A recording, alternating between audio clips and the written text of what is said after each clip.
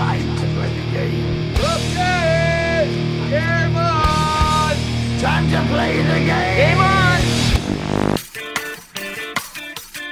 Hey everyone, welcome to the 54th episode of the Game Podcast. I'm your host, Jerry Thompson. Here with me is demonic attorney, Brian Gottlieb. Yeah, I'm going to come up with a spicy name for our use on the Zencastr program that we use to record the cast every week, just to get you off guard. I really like to set you off balance right from the start. Demonic attorney is nice.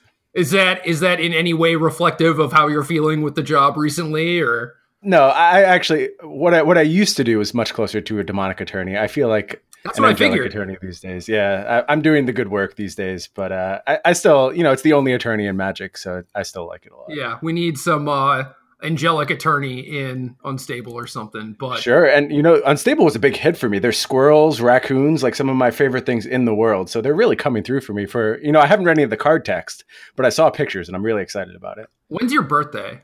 It just passed. It's October 28th. Okay. Well, that would be a long time, I think, for you to wait for me to get you like a box of Unstable for your birthday or something. So. I'm sure I'll have moved on by then. I won't be interested anymore. Oh, you will, man. You'll start cracking packs, getting squirrel tokens. You'll be all about it.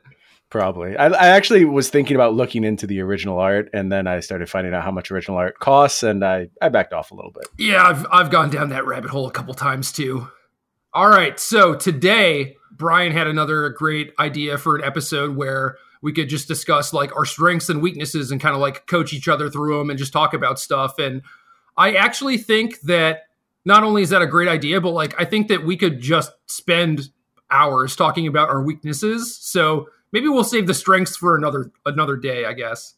Yeah, I like that approach. And I actually think that I wouldn't be surprised if there's more fruit to be gained by analyzing our weaknesses. I think it's always good to take stock of your weaknesses, evaluate them, think about how to move forward from them. Not to say that, looking at each other's strengths and trying to kind of, me trying to ape your strengths, you trying to ape my strengths is certainly a good exercise as well. But I like starting with the weaknesses too. Yeah, me too. I mean, the strengths thing feels like I would just be sitting there like trying to pat myself on the back, Yeah, we have to downplay our abilities first, and then we're able to have a whole cast where we just exalt our virtues through the entire thing. Word. Okay, do you want to get to the good stuff? Do you want to start at the top of the list or the bottom of the list? Because you're definitely going first. Yeah, I'm going to start with my biggest weakness, and it's one that I kind of think defines me as a player in a lot of ways. It is also simultaneously a strength, I think, but it really manifests, and when it does, it's very clear that it's a weakness in my game that I have to shore up. And that's that I often find myself too focused on coming turns and kind of too far ahead in the pace of the game. And this focus causes me to lose what's actually on board and make an absolutely boneheaded mistake. Like one that if an outside observer was watching, they'd be like, wow, this guy just has absolutely no idea how to play Magic. And something like this even happened to me this weekend where I was playing a match of Temur versus Blue-White God Pharaoh's Gift. And I was in a really bad position, but I had kind of like figured out this really complex line where it gave me a shot to draw to like a runner 3 turns down the road. And I was super excited about it. And so I made the play in that fashion. And my opponent just went ahead and embalmed his Angel of Sanctions that was in the graveyard that I completely forgot about and won the game on the spot. It's like after I had tanked for 5 minutes to find this great play and I had just missed something that was blatantly, revealed information. So yeah, that's my defining weakness, is an inability to really focus on what's directly in front of me at the moment. So 2 things kind of stick out to me here. It's like, I certainly suffer from some amount of tunnel vision. A lot of that has to do with like what shortcuts my mind has created for like what cards do. Yes. And the other thing is like, do you think that there is necessarily a need to plan 3 turns ahead at all times? Or do you think that that is a thing that you think that you're capable of doing, so therefore you do it? And do you consider that to be like the hallmark of a great player or something? Is that why you try and emulate that and go down that whole path, or what? I don't know that there's like, I wouldn't say that's something I'm always doing. It feels like I do turn it on in the moments where it's correct to do so, but just at the expense of what's on board. It's not like I'm really trying to emulate anything. It's just like there's so many games of Magic that are won by being able to successfully plan ahead. And anytime you're playing a game of imperfect information with random draws, it's kind of like you're just making branching decision trees and trying to figure out how you're going to adapt to each one of those branches as it presents itself. As I describe that process, it kind of sounds insane because you start thinking about moving down that rabbit hole, and it's clear to see how I can get so far from what's actually on board. I see what you're saying. Maybe one of the simplest cleanups is just like, when do I have to turn on this part of my Magic game? When should I really be looking a few turns ahead? And when should I be focusing on what's being presented on the board at the moment? This might kind of deviate us into strength territory a little bit, but one of the things that I think that I am pretty good at is just being able to constantly update basically like the image of like what is going on in the game and like the things that matter. Like with everything my opponent does, like my mind just like is able to update that.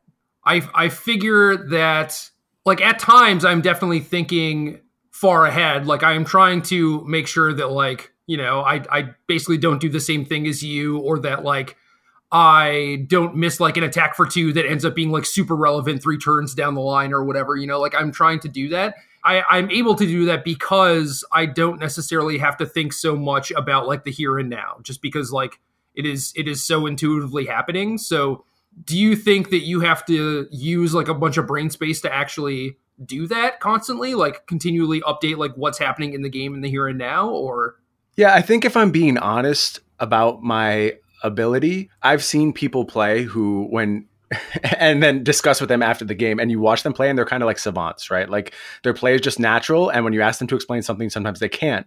And it's because they've internalized a lot of the processes that you're talking about right now to such a degree that they're just completely natural. They're not even considering these decisions. Like I think Seth Manfield has a reputation for kind of being like that. I know when I used to play a lot with Dan Jordan, he was someone who you couldn't explain anything to you in the world, but you watched him play and his play was always tight. Yes. He always had his like turn-to-turn play absolutely perfectly mapped out. And I don't think that's me. I think I do require a lot of active brain power to be able to kind of assess a battlefield. So when I take some of that brain power and move it 5 turns down the road, I'm not applying the right amount to what's currently happening. Yeah. Other people, just kind of like fun facts, other people that have that sort of power are Shahar, yes, Adam Yurchik, Corey Baumeister. Like these are dudes who you watch play and like you said, they're just savants, right? And then you're like, oh, hey, that was like really interesting. Why'd you do that? And they're like, I don't know. You know what's funny too? Those people you mentioned, they're all approximately the same age, I think. And I think they grew up with Magic, almost all of them, or grew up like with that style of game. Whereas I'm a little bit older. I started playing TCGs when they came out, but I was already like probably 12, 13 at the time. And kind of my brain didn't form around TCGs. Maybe I'm just making excuses because I'm an idiot. But whatever it is, that's kind of my theory on it. And I don't have that same level of just being an absolute savant like the people you listed do. Yeah. So, well, how do you think this sort of thing translates to something like League? I'm not great at League either. I think when people find out like my rank in League, it's lower than they would expect. And it frustrated me for a long time. I think some of it was, again, I didn't grow up playing RTSs. Like I grew up playing Mario, and I was a really good video game player. I'm really good at like fighting games, but League took me a long time to learn. And I think I've gotten to an okay place where I'm like, probably like in the top 20% of League players. But for me, that feels really low. Like I expect kind of a level of excellence from myself, and I haven't achieved that in League. We just always want to be the best at whatever we're doing, right? Yeah, absolutely. And I'm certainly nowhere near the best at League of Legends. When I think about that kind of like active thinking and being able to reassess the battlefield at every second, maybe it is just something I'm lacking. And maybe it's something that I should take a more proactive stance in kind of training. But I don't know how I do that at this point. Like I've played Magic for 22 years. It's kind of like, what haven't I been doing to kind of activate that part of my brain? I have some ideas.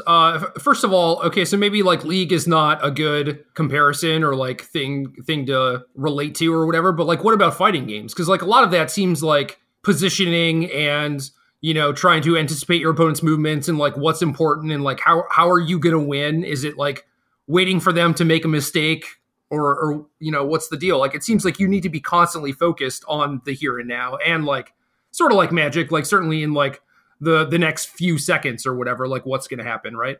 Yeah, and you said something that actually really spoke to me. I don't think you referenced it specifically, but you kind of referenced a state of flow where like you're just anticipating everything and you're staying in the moment and focused. And when I am playing Magic at my best, and I'm talking about my weaknesses now and I'm downplaying myself certainly, but I do believe that when I'm playing Magic at my best, I can be as good as anyone in the world. And I think if I didn't, I wouldn't be here talking to you. I wouldn't have Magic be such a large part of my life. But it does require me to hit this state of flow and to just be completely absorbed in the game and to just be locked in and focused. And maybe it's kind of, I shouldn't think about training myself in regards to Magic. I should just think about training my brain to hit that state of flow and that state of focus, and maybe things like meditation, or, not to get too new agey in our approach to Magic, but there are mental exercises you can do to kind of center yourself and to get yourself in a good mental space. And maybe that's something I should be exploring more. Yeah, I don't know. Like I can certainly relate to, having flow or like being in the zone, like whatever you want to call it. And there's like no real concrete science behind it as far as like,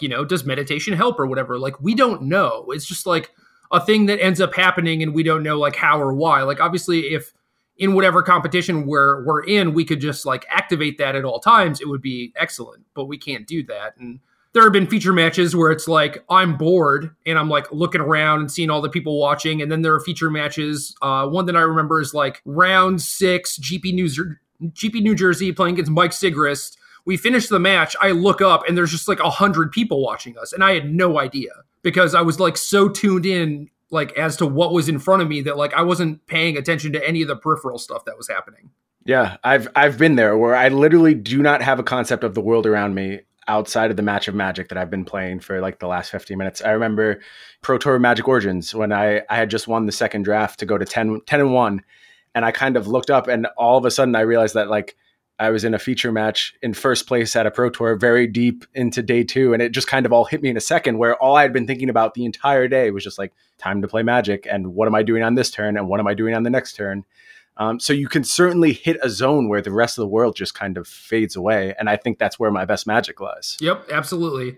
Do you think that like kind of snapping out of that was somewhat in part due to like you kind of falling apart at the end of that Pro Tour, or what? So it's hard to say. I had deck selection issues at that Pro Tour, so it's hard to say how much of it was just kind of out of my hands. And as the winners metagame formed, I didn't have a very great shot at really coming through, but certainly my play also got worse throughout the day. And, I kind of felt that disheartening feeling sinking in. So yeah, that could have a lot to do with why I kind of fell apart at the end and was unable to convert. So one of the weird things that has happened to me a few times is that I'll be doing well in a tournament and then we're kind of like getting off base here a little bit, but like I will sit and kind of like reflect about like, what my record is. It's like, oh, like I'm 4-0 or something, like nice. Like that's pretty awesome. And then just like, I will immediately lose. And I think to some degree it is just kind of like shattering whatever like zone or flow state that you were in, because you just like, stop being there and suddenly you're somewhere else, and it's really hard to like get back into that. Yeah, I don't think you are going off base. I think that's kind of like exactly what this issue is about. And, I did phrase it in terms of like what's happening in the game of Magic. But as we talk through it, I'm realizing that this might be more of an issue of just focus and staying in the moment and blocking out everything that isn't a game of Magic, everything that isn't a Magic decision, everything, all these ancillary factors in a tournament, like what's your record, what's going to happen if you win this tournament, what's your next step from there, all that stuff, which really doesn't matter when you're just shuffling cards and playing a game of Magic. I think that's a good starting point for me to be able to get back to that point of focus and be able to evaluate the present turn as well as the future, because I just have a higher mental capacity when I'm only worried about a game of Magic. Yeah, I definitely relate to that. And it's happened to me like a fair number of times where it's like I will reflect on my record or get distracted by something, or even just like, being in a game and having my opponent like maybe take too long on a certain turn or whatever. And I'll just like start looking around and start birding other matches and stuff. And generally that is like, those are not the tournaments that I do well in. Yes, similar experience 100%. And you can almost feel it. It's like the air takes on a different quality around you when you've lost that. I mean, maybe I'm just going way too deep and displaying my mental infirmities, but everything feels different for me in the second that I lose that focus. So I don't know. I feel like this is a productive discussion because I'm kind of getting a better picture of what it takes for me mentally to succeed at a Magic tournament. Yeah.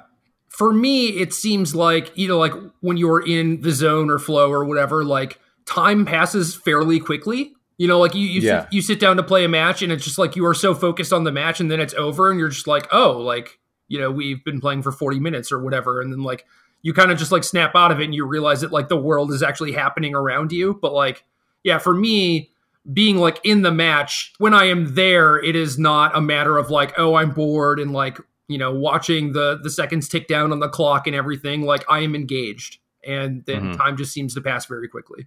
To kind of move back to the direct issue of taking stock of a particular turn and the specific turn that you're in at the moment, nobody has ever answered this in the affirmative to me when I've posed this question, but do you have any kind of like checklist that you run through on any given turn? Any kind of, it's hard to define exactly what I'm looking for. Just like a set of operations you go through on every single turn to just check that you have a good and clear picture of what the board state is? Or is it just so ingrained that it's just like, there's the board? It's mostly intuition for me. And like sometimes I slip up and get tunnel vision on something like what you're talking about, where you're like, all right, I have this great plan for 3 turns from now. And then it's just like, oh, I forgot to like trigger my thing or whatever, you know, like you just get so focused on something else. So, you know, like there's like the old chess adage where it's just like, think until you found like the best play and then like also rethink to make sure it's the best play. And I kind of just like stop at the first one. It's like, yeah, I found a play. Okay, let's do it. Because my intuition is just generally like, yeah, like that looks good. But I almost never double check my work. See, that's crazy because I double and triple and quadruple check my work. And I mean, it's part of the reason why I'm a slow player, which if we want to talk about weaknesses, there's a very concrete and clear one I can point to in my own game. And that's that I play at a glacial pace. And I know that. And I don't have to. I can turn it on where I play quickly, but I eliminate all those double, triple, quadruple checks from my game. And honestly, I don't have enough data to say if I'm playing better when I've removed those checks or when I'm just playing as careful and methodical as I possibly can. I don't know which is my best state. Sometimes one feels comfortable, sometimes the other feels comfortable. And I can't really say when I choose to do either. Yeah. Maybe it is just like you taking forever is like a thing that kind of breaks that flow state, right? It could be. I don't know which way is the better way for me. I really should. Maybe this is another thing I could do to improve this aspect is start taking some more data. Like take notes of how I felt after I matched. Did I feel like I entered the flow state? Did I feel like I played too quickly? Was I playing slowly? All of these things are really nice data points for me to be able to analyze where my optimal play state lies. Yeah, and I think that is a thing that a lot of people could take away from this episode is that it's not just like, you know, did I make a mistake in the match or whatever, but it is just like analyzing things like that too. I make it a big point to think about like, you know, did I submit the right deck? Could I build my deck better? Or were there like metagame shifts that I did not anticipate or anything like that? Like there are so many things outside of like actually just sitting down and physically like playing lands and casting spells and stuff that I don't think that people really analyze after the fact. And I think that those are basically the things that you can look at to try and improve. Yeah, I'm actually really, I'm already excited. I feel like I've already made a concrete like move from just having this discussion. Next tournament I play, I want to take a notebook and just kind of detail not only, you know, my plays, which I've certainly done before. I've, you know, done tournament reports, kept logs of my plays, but I want to detail a little bit more of my emotional state and just kind of how I feel my thought process was moving throughout matches and see if I can glean anything from compiling that data over the course of a tournament. Yeah, I don't know if that's another thing that it's kind of just like breaking the fourth wall a little bit, you know? It's like a little bit. It's really difficult to try to do those analyzations and then also stay impartial. Because like when you're playing, you're just like, okay, like how am I feeling what am I now? gonna say? Yeah, you're right. All of these things are very difficult to both externalize and internalize. Like it's hard to get them out into the world and it's hard for you to evaluate them yourself. So, you know, I've kind of picked a difficult metric to evaluate for my first problem. Well, but, maybe what you're supposed to do is analyze things after the day. Okay. Just like reflect on my day as a whole. Yeah. And in the meantime, just like out of sight, out of mind, this stuff. Maybe. I like that idea. I could see both approaches working, or maybe like something a little bit more natural and less flow breaking in terms of a voice recording or, you know, maybe even a vlog, even if I'm not going to share it, just keeping it for myself to kind of get my thoughts out there. I don't know. I'm interested in all of these ideas to see if any yield some good results. Dude, maybe we should start vlogging for the Patreon. Oh, that's a really good idea. I'm going to write that down. I like that one. And I think the Patreon members will like that a lot. We've had a lot of awesome discussions this week about Patreon stuff we can do going forward. I think there's going to be some real exciting stuff coming down the pipeline soon. Dude, me too.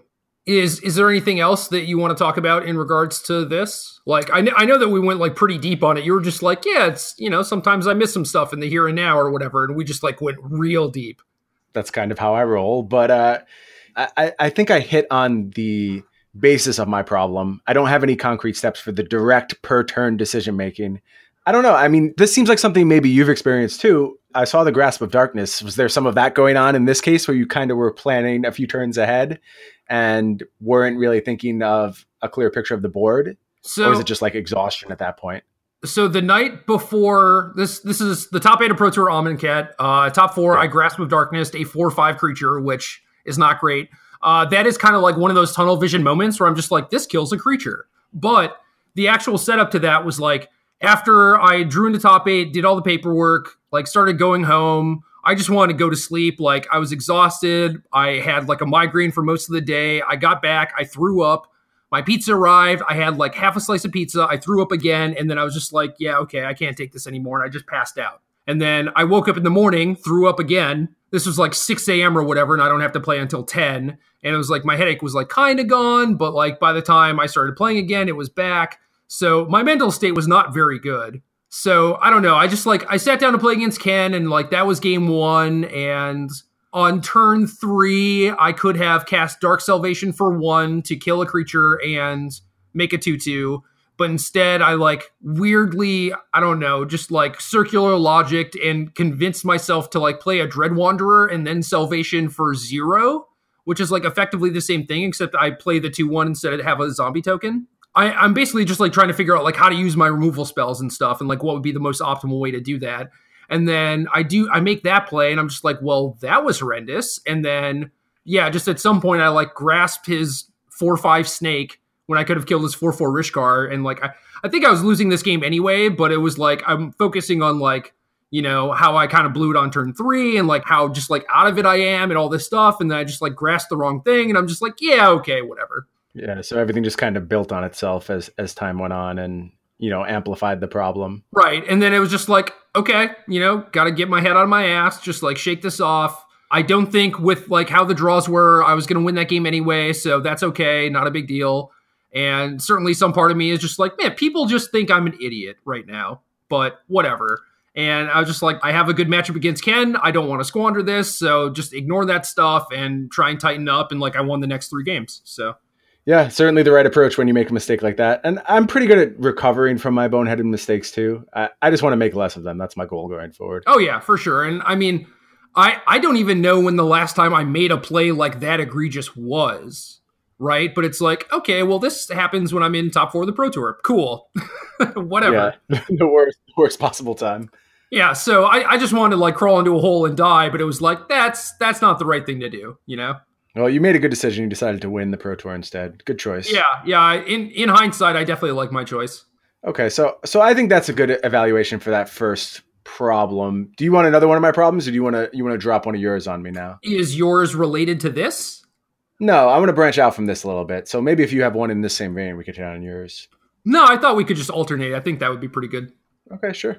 One of my biggest issues for a long time, and kind of funny how we were talking about how I won a Pro Tour, but one of my issues for the longest time was like how I approach Pro Tours and just how I was generally pretty bad at them. And I think that there were a lot of things that led to that. The first, like when I was a kid, was definitely just like putting the Pro Tour and the players on a pedestal. And yes. It was just like, how would it feel to like win a Pro Tour and stuff like that? And it's just like, you can't really be thinking about all that stuff. I kind of like romanticize just like the whole idea of the experience and everything and what it must feel like and all this stuff. And like, not to be like overly negative or whatever, or like, complain about winning a Pro Tour, but it's just like, my life didn't change. And like, granted, I was like sick during the entire top 8 or whatever, but it's just like, now that I've done it, it's like, it's not a big deal. I think what you're describing is something that every single person has to go through in regards to the Pro Tour, because otherwise you wouldn't strive as hard to get there. It wouldn't mean so much to you to finally like establish yourself on the Pro Tour. There has to be this air of like mystery and greatness about it as you strive for it. Otherwise, you would never have the dedication it takes to reach there. I think I skipped it a little bit because I qualified for the Pro Tour at my first GP. I was incredibly lucky. And it was just like I was thrown into it immediately. Like this was my introduction to competitive Magic as I played my first GP, and then I went off to the Pro Tour and did okay. And it was like, oh, wait a second. I'm as good as all of these people. I've kind of built them up into this incredible thing. And I remember, this is really funny. I remember showing up at my first GP and I excitedly texted one of my friends when I saw Saito outside the site. And he's like, of course he's there. Everyone who plays Magic is there. And I was like, oh yeah, I guess that makes sense, actually. And then I just kind of like snapped out of it. And I was like, okay, it's time to play Magic. But yeah, I get what you're saying 100%. Yeah, so that has been mostly a process for me. And I think the difference is like when you sit down for round one, are you nervous or not? I am basically not nervous, but that has changed, you know? Like in the beginning, I was not nervous. And then it was like, all right, like there's a Pro Tour. I'm excited. I want to play some good games of Magic, but I'm pretty sure I'm just going to get crushed. So then it's just like, well, I expect to go like 2-4 or whatever. So what is there to be nervous about? You know, like I'm just kind of like resigned to my fate at that point. And then it's like, okay, I start doing things a little bit better, start doing okay. And then it's like, oh crap, like now I'm kind of nervous again. But yeah, now I'm at a point where it's just like, I sit down to draft and it's cool. And I feel like, you know, I've been there before and it's not a big deal. It's like, I've played in enough tournaments like Pro Tours or like GP Top 8s, SCG Invitationals, stuff like that, where it's like, I've played enough high level Magic that I just try and treat it all the same, you know, because I've done it all before, right? Yeah, I think that's a good approach. Treat every match of Magic the same. And I think that you'll eliminate a lot of the nerves and stuff that kind of otherwise would come with it. Did it take winning the Pro Tour for you to really break that kind of up and down roller coaster of I'm nervous, I care a lot, I don't care?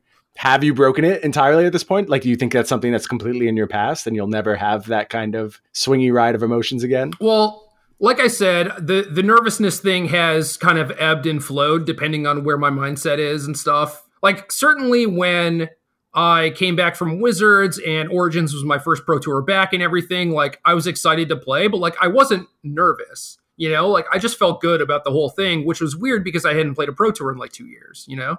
But yeah, now, like, I think this last year, like maybe not Pro Tour Kaladesh because I owe Ford, but like the other 3 Pro Tours, I went like 9-7, 9-7, and 1. This last one, I went like 1-5 or whatever. But like the last 3 of last year all felt really good to me. It was like, I just want to make good decisions. I want to like make sure I'm prepared for draft, have a good constructed deck. It doesn't need to be too fancy, you know, like I am not thinking how I used to where it's like, oh man, I have to like break it to beat these guys because that's just not true. You know, I played Moto Guy, Mono Black Zombies and won the PT, right? So like, you don't have to do anything fancy. Just play a good deck. There are plenty of people on the Pro Tour who are also going to trick themselves and try and be too fancy, you know?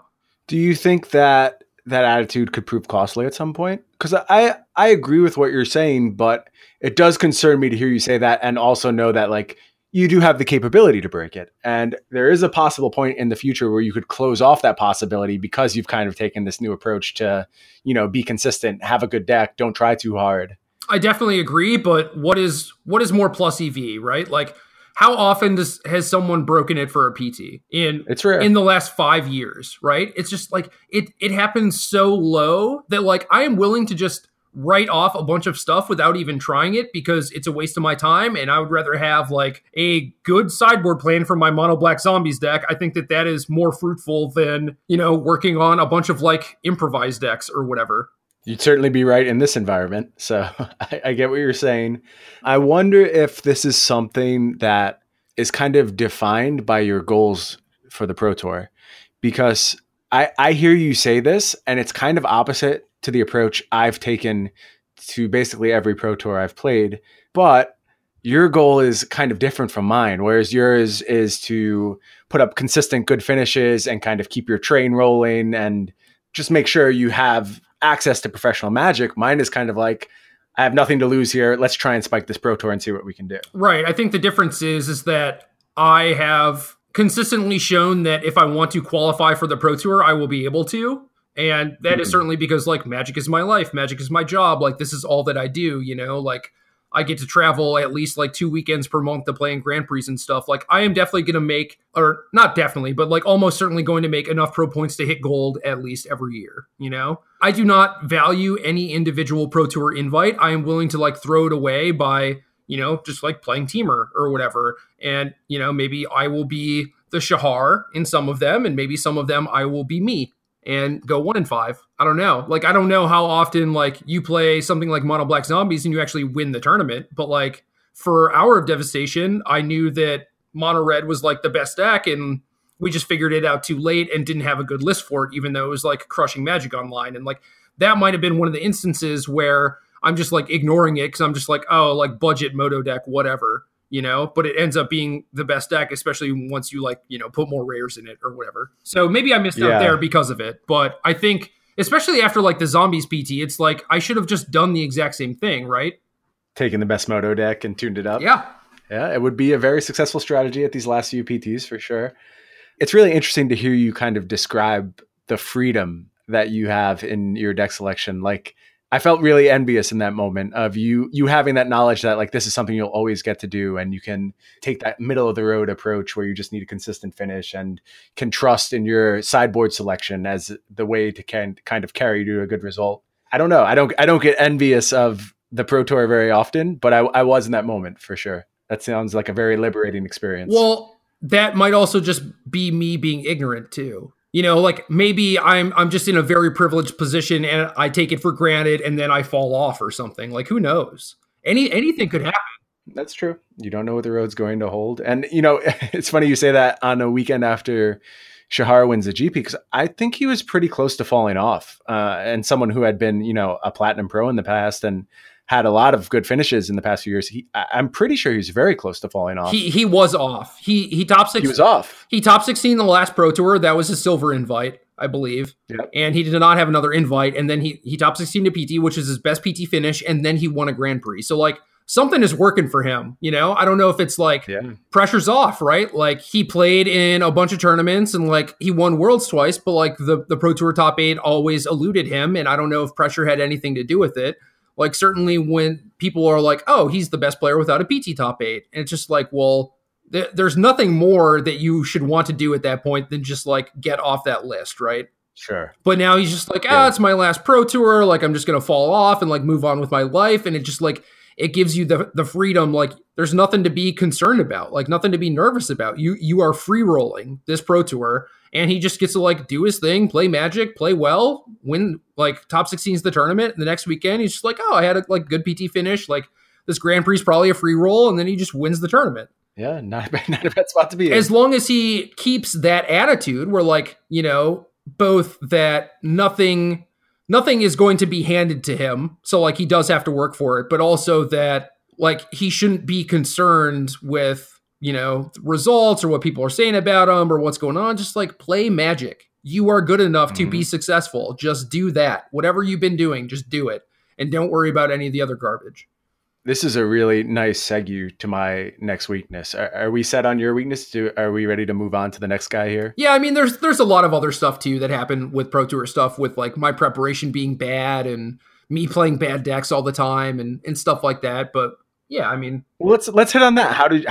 What did you do to break yourself of that habit? You look at some of my results and it's like, okay, I was playing Dark Depths, I was playing Caw-Blade, I was playing Delver, like I was just killing it with the best deck, right? That's what it looks like. To me, I know that was not the case. I was playing the best deck that I would enjoy, which also happens to just be the best deck for like that 5-year stretch. Fortunate. Yeah, it was incredibly accidental. And the years after that, it's like, okay, I played Flash and, you know, I basically built that deck. Like Prozac built the initial like blue-white version. I played it in a Grand Prix, top 8 of the GP, played another GP the next weekend and was like, I need to add red. So I did that, got 10th, played at the Pro Tour, top 8 of the Pro Tour. And it's just like, yeah, I mean, it was one of the best decks and everything, but like it could have also just been like the 10th best deck and I would have kept playing it. And it's just like kind of silly how it all worked out. And then past that, it was like, okay, well, Flash got really bad and I kept playing it. That was like after I top 8 of the PT, went to these 2 European GPs to like try and get pro points to hit platinum and stuff. And I spent like $5,000 of the 10,000 that I made from top 8 in the Pro Tour doing that, and like fell short of platinum. And that's basically like why I took the WotC job. And in those GPs, I played Flash when it was really bad, and I played Shardless when it was really bad, and I got crushed in both of them. Yeah, you have to learn to be objective, and for me, that means like, you know, playing Teamer, playing Mono Red, playing Zombies, just like playing these decks that I wouldn't normally play, even though, I don't know, like they're just the best decks. They're the best decks for a reason, right? Like I could have continued playing like Blue-Black Control or something, but it's like the deck is just not good anymore. You just have to like get to that point. So maybe this is a nebulous distinction and isn't actually worth anything, but would you say that you expanded your range or that you moved outside of your range? Do you kind of get like the differentiating point that I'm getting at with the question? I think that I was always playing enough Magic Online, and I was curious in enough strategies that like I played a Boros burn deck in Standard at Worlds one year, and like it was bad, but like I think that I have enough experience with those sorts of decks and like green mid-range decks that like it's kind of expanding my range a little bit, in that like, you know, what defines your range? Is it like what you're willing to play or what you're actually good at playing? And I think it is like what you're actually good at playing. So like, yeah, I think I've expanded my range a little bit to that degree, just because I have more reps with like, you know, these mid-range decks or whatever, and more reps with just actual beatdown decks. And playing Hearthstone and Shadowverse has definitely like helped me to play beatdown decks well, you know, because I just do a lot of attacking in those games. I think I've expanded my range, and I've also been able to resist the urge to like play the decks that look fun to me. Okay, that makes sense. I've kind of railed against the concept of range in the past. I think it can be useful, but too often it's used as a crutch. Like people will just say, oh, that deck's outside my range, so I don't have to learn it, or I'm not going to bother learning it, or I can never succeed with it. And I think that's a really poor approach to have to Magic. Like you have to have all the tools available to you at your disposal at all times, and ready to use all of them. Well, you can certainly have a successful career not going outside of your range. Like you can be Craig Wesco or whatever and still be successful, right? Like as long as you do one thing really, really well. I think it's much harder. I do think you're right, but I think it's much more difficult. And, you know, when you make that list of people, it's a much shorter list than the list of just kind of great Magic players. Yeah, I mean, the guys who kind of have the specialty. For every Wesco, there's someone like Shaheen who just handicaps himself in every tournament, right? Yeah, and I think a lot of people handicap themselves in the same fashion. But that's kind of beside the point, just a little aside on my opinion of range. I mean, I do think that range is important. Like, it also just depends on what your goals are, right? Like, my goals right now are to just win as much as possible. And certainly I haven't been doing a lot of that as of late, but I think it'll come back around at some point. Like, I think that my decks and my deck lists have been pretty solid. So I have no complaints there. It's just like, yeah, I'm just not winning. And there's maybe a couple reasons for that. Like the Pro Tour, I think I blew it a bunch this last weekend in Portland. I think I just lost. Like I played some really good, like close games of Magic where I just came up on the wrong side of things, you know? Certainly can happen. Yep. And just being able to stay cognizant of those things and like not let it get you down. It's like, I mean, just like 2 weekends ago, I got second in Nats or whatever, 3 weekends ago. So I'm certainly not losing all the time, but like right now it kind of feels that way. Yeah, it's kind of crazy to hear about your losing streak fresh off having played Worlds and, you know, having, right? having just qualified for the WMCQ. But yeah, it's kind of weird. But right now I'm testing a lot for the World Magic Cup, and I'm testing with like a few different weird decks because it's unified standard, and these are decks that I haven't played a lot with. So like, yeah, I'm solidifying my range a little bit. I'm like understanding standard a little bit better and getting more familiar with like kind of these weirdo decks, and like who knows how that might help me down the line. You know, it's like, it's all good. Having more information is good. Yep, I agree. More experience is always better. So yeah, trying for the Pro Tour, I'm basically just trying to like make better decisions and, you know, play better for the most part, but also just like have good solid plans and not try and do anything too fancy. And that has mostly been working out for me. And I've been like pretty proud of how I've come, like basically since I got back from Wizards. I think like my Pro Tour results, even though there are like some big stinkers in there, like my Pro Tour results post Wizards have been way better than my results pre-Wizards. Do you think maybe getting the Wizards job plays into that in some ways? Because I know a lot of people who play Magic, there's always kind of like that carrot. And, you know, sometimes it's the Hall of Fame that people use their carrot. Some people, I think, have the Wizards job as their carrot. Do you think maybe you relieve some of your pressure by having gone and done that? I think what happened was I went there and it was not perfect, and I missed Magic to the degree of like, oh, I didn't realize how not having this thing that I could constantly be thinking about would affect me. And it just like, it made me feel kind of empty, you know, like a big part of my life was gone. And Wizards taught me a lot of things, just like, you know, how to approach formats and evaluate cards and stuff like that. So like when I left and was able to go to Pro Tour Origins, it was like, okay, like I am able to evaluate this draft format really well. I'm able to evaluate like the standard format and build good sideboard plans. And I just like knew what my goals were. I left Wizards and I started playing a bunch of like mono green Devotion because I thought it was the best deck. And I think if I had not gone to Wizards, I would have just been playing like Jeskai the entire time and just like losing, right? But yeah, it gave me a lot of perspective and helped me realize what my goals were and then align my actions to fit those goals, which I think a lot of people aren't especially honest with themselves in that regard. So yeah, I think that's a big deal. And it's like if your goal is to win, well, don't play Marionette Master in Standard or whatever, you know, like you can say you want to win, but do you? Because you're making that choice, right? Yeah, a lot of people handicap themselves with their decisions before they even sit down for the tournament. Yeah, and then they get upset because they aren't living up to their goals. Mm-hmm. And that's just vicious. So, all right, next one. Your number 2. Okay, so my number 2. I had been cured of this one. I had completely wiped this problem out of my game. I know it's hard to say you ever totally eliminate a problem, but I believe I had this problem completely solved, and then you brought it back for me. So this is your fault, just so we're clear. Oh God, what have I done? I care what other people think about my ability in Magic. Idiot. I know. I can say for a long time, certainly when I had first kind of broken onto the Pro Tour, I absolutely cared what people thought of me. And I wanted to prove myself all the time and prove how smart I was and how good I was at Magic. You know, as I spent time kind of around high level Magic, that went away. And I was like, I'm comfortable with who I am as a Magic player. I'm fine with this. I have this niche and I am totally at peace with my place in the game. And then you came to me and you said, hey, Brian, how about you replace these 2 former Platinum pros that I hosted this cast with for a long time? Look, man, and come and you talk Magic every week. Look, man, do you want me to fire you from the podcast? Because I could do that. No, I love doing this and I love the opportunity. And I honestly think I've acquitted myself well. I think people enjoy our rapport. I think we do a nice job every week. And I think, the people who listen see that I generally know what I'm talking about, even if I don't have the results behind me that your former host did. But man, I really want those results too. Like, I just want to be able to say, look, I'm a Platinum Pro too. It's been hard transitioning into this role, and I'm starting to make peace with it, and I am very happy with the way our cast is going. But it re-entered my mind. It was a problem that I had completely dealt with and eliminated, and it was back for a little while. All right, so you want to know something that's like really badass?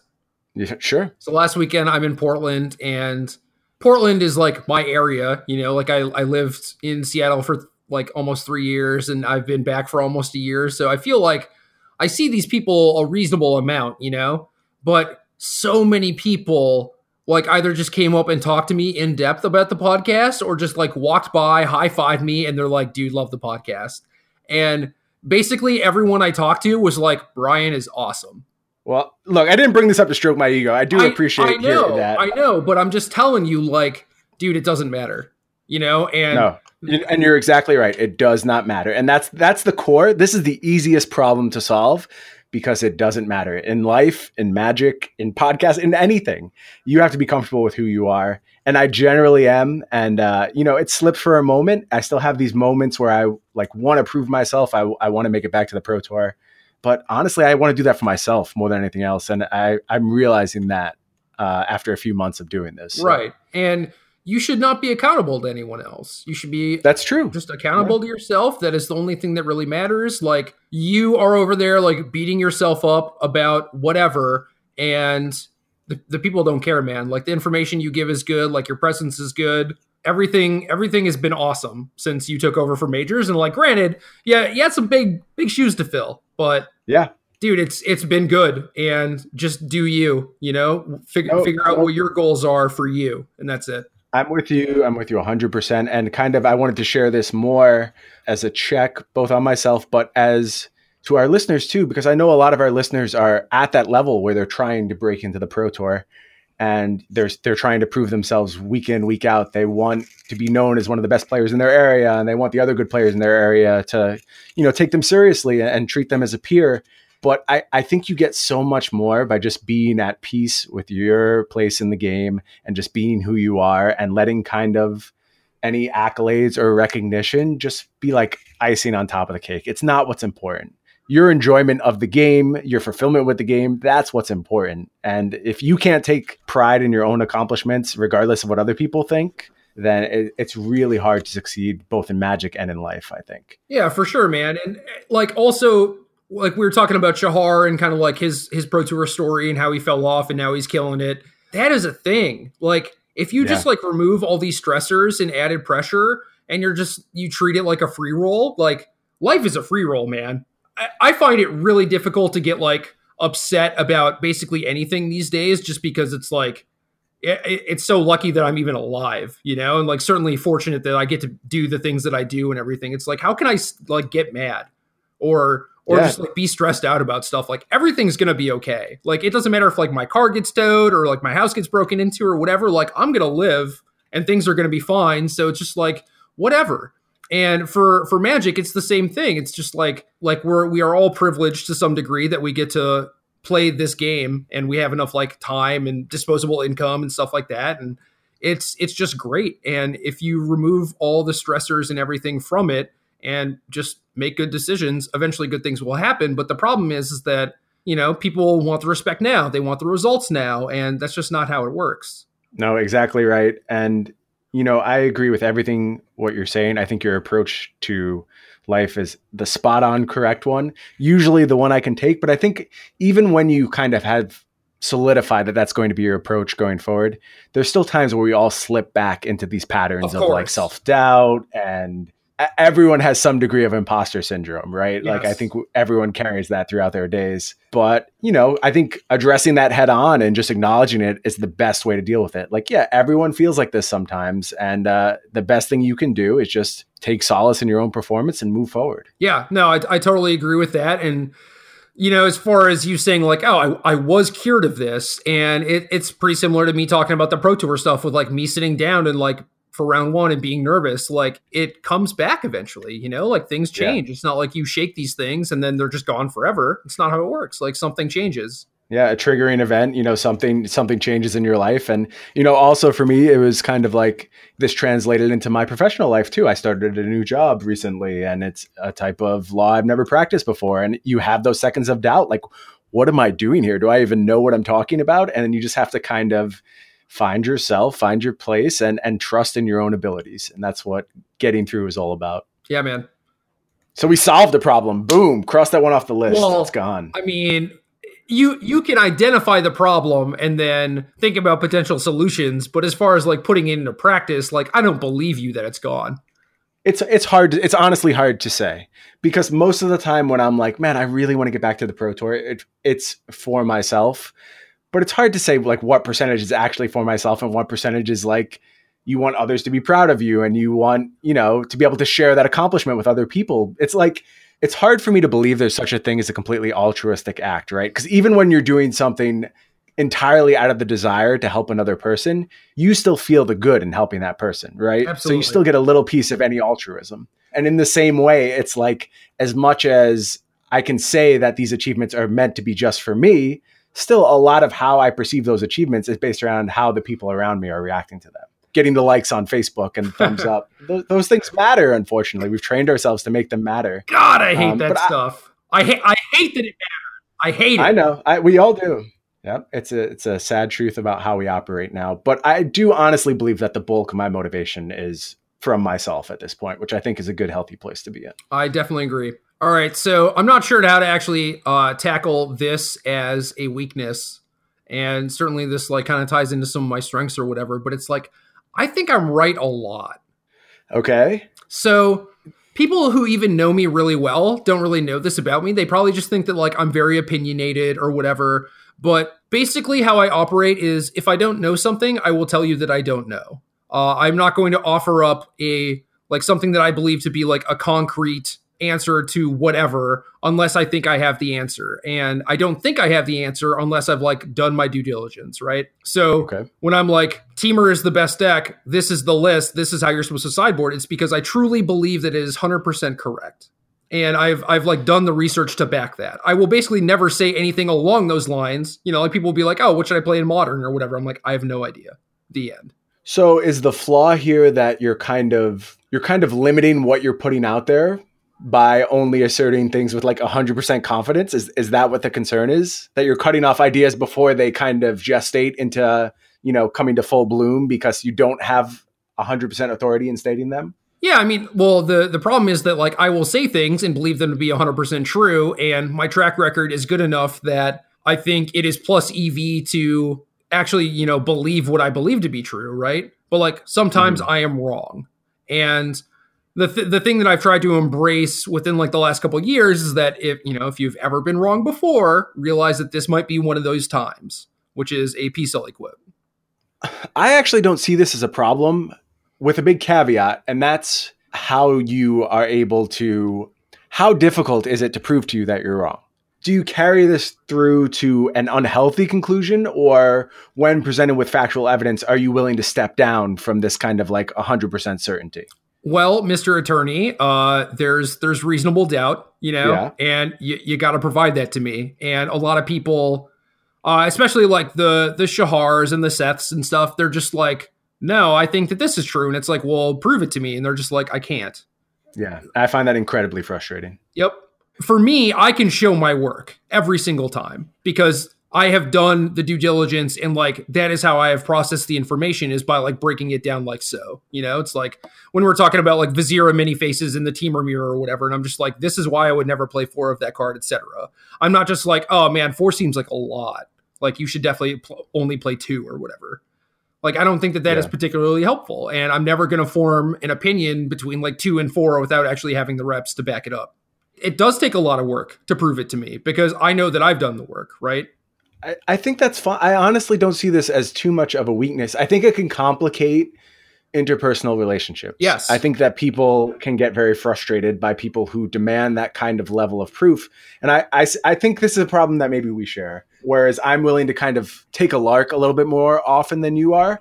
I do think that what I require to change my mind once I've come to a determination is probably a little too high in a lot of cases. And I think people get frustrated with me because of it.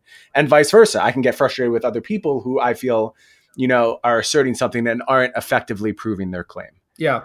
The interpersonal relationships thing definitely has come to a head a few times where people are just like, you just always have to be right. And it's like, no, I only take stances on things that I am like 99% sure that I'm right on. Like there's a difference, right? But you all have the friend who like is just like, I'm always right, blah, blah, blah. And then you're like proof that you're wrong. And they still refuse to back down, right? Sure. And people like kind of put me in that box because I am right. And I don't change my opinion because no one ever provides me reasonable proof otherwise. So you're speaking in a lot of absolutes. I don't think you mean them in absolutes. I think that I don't. I'm certainly being hyperbolic to an extent. Yeah. Which is fine. I mean, like that's kind of what we do as podcasters. Our arguments are a lot more interesting if we're hyperbolic, but I see the struggle. I do think that anyone who has kind of that type of personality, and what you're describing is like kind of a lawyer's personality, again, asserting that you'd be a very good television star. Hell yeah. But I don't think there's a huge flaw with demanding kind of that level of proof from people. I do think it's going to cost some relationships in the long run, but I also think that when you form a bond and like someone gets into your kind of trusted zone, you're more likely to form a deeper connection and like kind of a greater sense of trust with someone when you're like, okay, this person's on the same wavelength as me. I can take their opinion because I know that they're doing the same due diligence that I would before I offer opinion. And also, I guess the other flaw I could see is that like you're kind of only fighting battles on your terms. And I think that frustrates people. Like you're only fighting about things that you're 100% sure about, where a lot of people will fight about anything, right? And it looks the same to them. Yes, that's exactly right. The perception of it is that you're doing the exact same thing they are, except you always have to be right. It's like, no, I'm just not engaging on things that I'm not likely to be right about. Yep. So when I was living with Gabe Walls, he made a lot of prop bets. Like he was a poker dude. He was a big gambler, and he would try to make a lot of prop bets, and basically like he learned eventually that like whenever I would accept him, like accept a bet of his, like he would be like, oh, this guy top aided this tournament or whatever. And I'm just like, yeah, I'll bet you that he didn't or whatever. He was just like, okay, never mind. Like he learned that I only bet him, I only gambled, quote unquote, when I knew I was right. And he eventually stopped. My wife has learned the same thing. She no longer makes like those joking bets with me anymore. She knows if I'm like, all right, whatever you want to put on it, that's fine. Then I'm doing it with 100% certainty. Yeah, exactly. So that's the kind of thing I'm talking about, where it's like, I only engaged him when I was right, when I knew I was going to win. And it's the same thing in life and everything, but it is very frustrating for people. And like, certainly when I'm on a team or when I'm trying to discuss decks or a format with other people who also do not think the same way as me. Like, I think that that's kind of why Majors and I got along so well. And like, to some degree, you too, you know, it's like, we are always just searching for the truth, and that's it. Majors and I could have a discussion about it. You and I can have a discussion about it. And then at the end of it, like, then we decide what the truth is. Right. And certainly we come in with whatever our opinions are and what we believe to be true, but it is capable of being swayed as long as the other person is willing to engage you on the level that you need to be engaged on. So what do you think the takeaway is from this as far as like improvement of a weakness? Like, is this something that you'd like to back away from? Because I know for me, this is like kind of a pretty big part of my personality, and I'm not convinced that it's necessarily something that I want to lose. Maybe it's something that I want to soften a little bit and, you know, make it a little bit easier for people to interact with me on these type of issues, but not really discard. Yeah, I think most people, including ex-girlfriends, would likely say that this is one of my biggest flaws. Okay. You know? And I think that I can preface every interaction with, like, this is how I operate. I am not being combative for the sake of doing so, but, you know, like, I am pretty sure I'm right. These are the things that you need to do to prove me otherwise. I don't think that that is particularly fair either. Like, I should not have to, like, or they should not have to, like, you know, lawyer me every time we disagree on something, right? But yeah, I mean, maybe my approach is just a little too stern, a little too stubborn, and maybe that's kind of why it's off-putting to people. I don't know. There's definitely work to be done, and I just don't know, like, how to actually approach it. I think for me, one of the biggest things that has helped me in this regard is that I've embraced apologies a lot more. And like, that sounds like kind of a very simple thing to do. And, you know, in some cases it doesn't feel all that impactful, but just kind of like, I now recognize when I take an aggressive tone in an argument, just because like I'm passionate about it. It's not that I actually like have aggressive feelings or like I'm trying to belittle the opposing side of the argument. I just feel strongly and I'm confident in what I'm saying. And sometimes that can become overbearing in my tone. And now I just apologize in that spot. And I find that that does a lot for, I think it kind of gives people a better picture of who I am. And it makes me feel a little bit better too. Like, maybe that's a little selfish, but I don't feel like as much of a jerk at the end of a conversation if I'm just like, you know, I guess I took that a little far. I was a little aggressive in how I approached it. So I don't know, your mileage may vary, but something to consider as far as softening those rough interpersonal edges, which are super important in Magic, by the way. Like, this sounds like it's moving into kind of life advice. And I think all of this stuff to some extent is, but at the same time, like, your connections in Magic are very, very important. They're very impactful on your success. They're impactful on your enjoyment of the game. So, you know, if it's something to consider, if that's kind of something that's lacking in your magical picture. Yeah, for sure. I mean, if people view you as like a stubborn, hard-headed person, like, they're not going to want to work with you regardless of how good your ideas are. You know, it's going to be too frustrating. So very true. I definitely agree with that. And I did bring up like the team aspect of it. And I think, I mean, currently I am teamless, but before I had issues with it. And recently I think people knew me well enough and I was getting better at articulating like where I was coming from and why. To the point where, like, you know, people understood me and understood that I was only taking these hardline stances on things that I believed to be true. And I wasn't just being argumentative or whatever. Like, there are enough people out there like that. Ben Stark is one of them. Like, Ben Stark and Paulo just, you know, will argue about anything for hours. But I won't do that unless it's a thing where, you know, I'm pretty sure I'm right. So yeah, it's kind of weird and everyone is different. And there are certainly relationships where it's like you might not understand why the other person is, how they are, or you might not understand like where they're coming from or whatever, but you'll figure it out eventually. And I think if people are more upfront about stuff like that, and also with like the apologies and stuff, like if what you are saying or doing is like clearly unnerving some people, then, I think that is worth an apology for sure. Sure thing. One of the things I've been thinking about, certainly it is relatable to Magic for a bunch of different reasons, but it's mostly a life thing. I agree. But when Magic is as big a part of your life as it is, even more so with you than it is for me, they just overlap. Like your life things are Magic things. They have like overlapping interests, overlapping concerns, and they're going to cross paths a lot. So I think this advice goes to both in equal measure. Absolutely. Okay, so we only talked about like 2 things each. So if people like this, I'm sure that we can continue doing this, like, part 2, part 3, etc. Maybe at some point we will get around to talking about strengths also, and what kind of knowledge we can glean from that. I don't know. I think this was really fun. And obviously this is not as easy as like, here's problem and here is solution. But I do think that just talking about it helps. Yeah, I'm really interested to see their response to this. I think it was very useful for me. I hope that it rings true for a lot of our audience. And we're kind of like, we've built up some credibility now. We're asking them to go on a journey of faith with us. I think our audience is ready to take it. And I hope that, people share their own kind of list of improvements they're looking for. And I hope they connect with this episode and it's something we can do again. Yeah. I thought it was a nice change of pace from this is what you should play in Teamer this week, but also keep playing Teamer this week. It's still good. I don't know. I got beat up pretty bad. I would change my list a little bit, but I still like my deck, man. I don't know. Yeah. I played Teamer in a PPTQ. I lost in the top 4, but deck felt fine. It feels like maybe there needs to be a little bit more help versus Mono Red at this point. I think that matchup has turned maybe a little bit in their favor, but Shahar crushed Mono Red in his championship performance. So small sample sizes all around. Who knows? Yeah.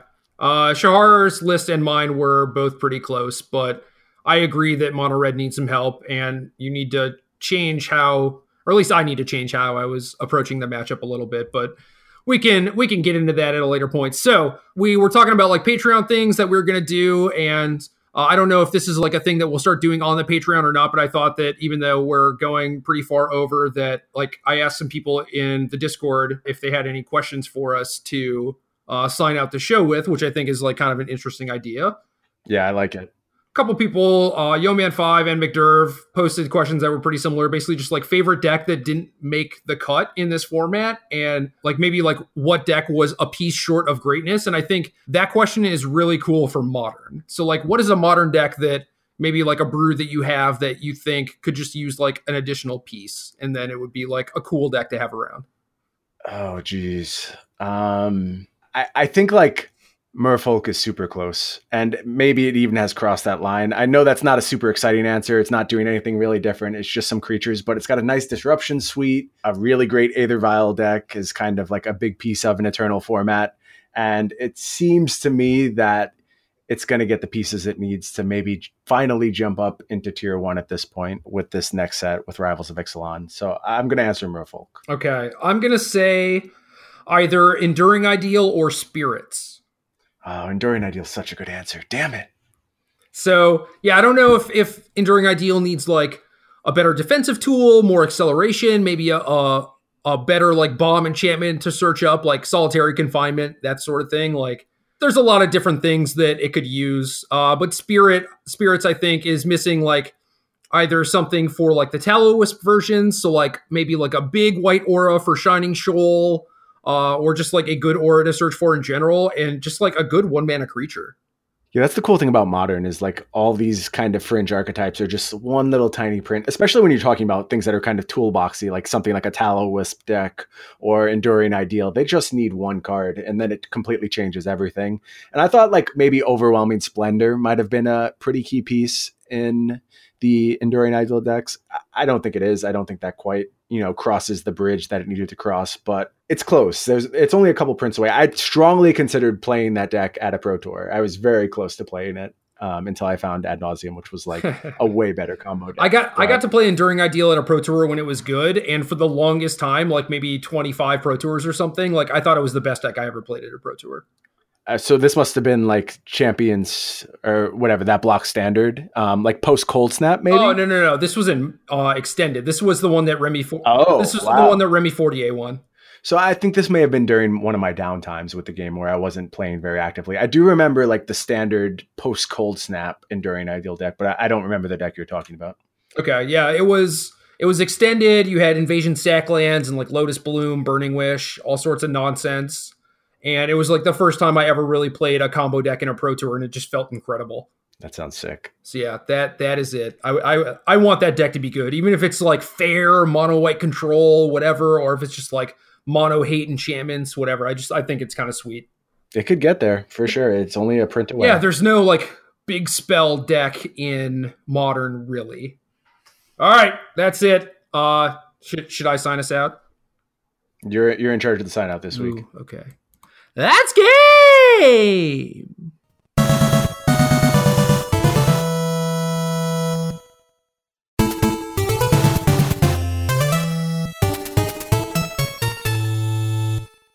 Good luck.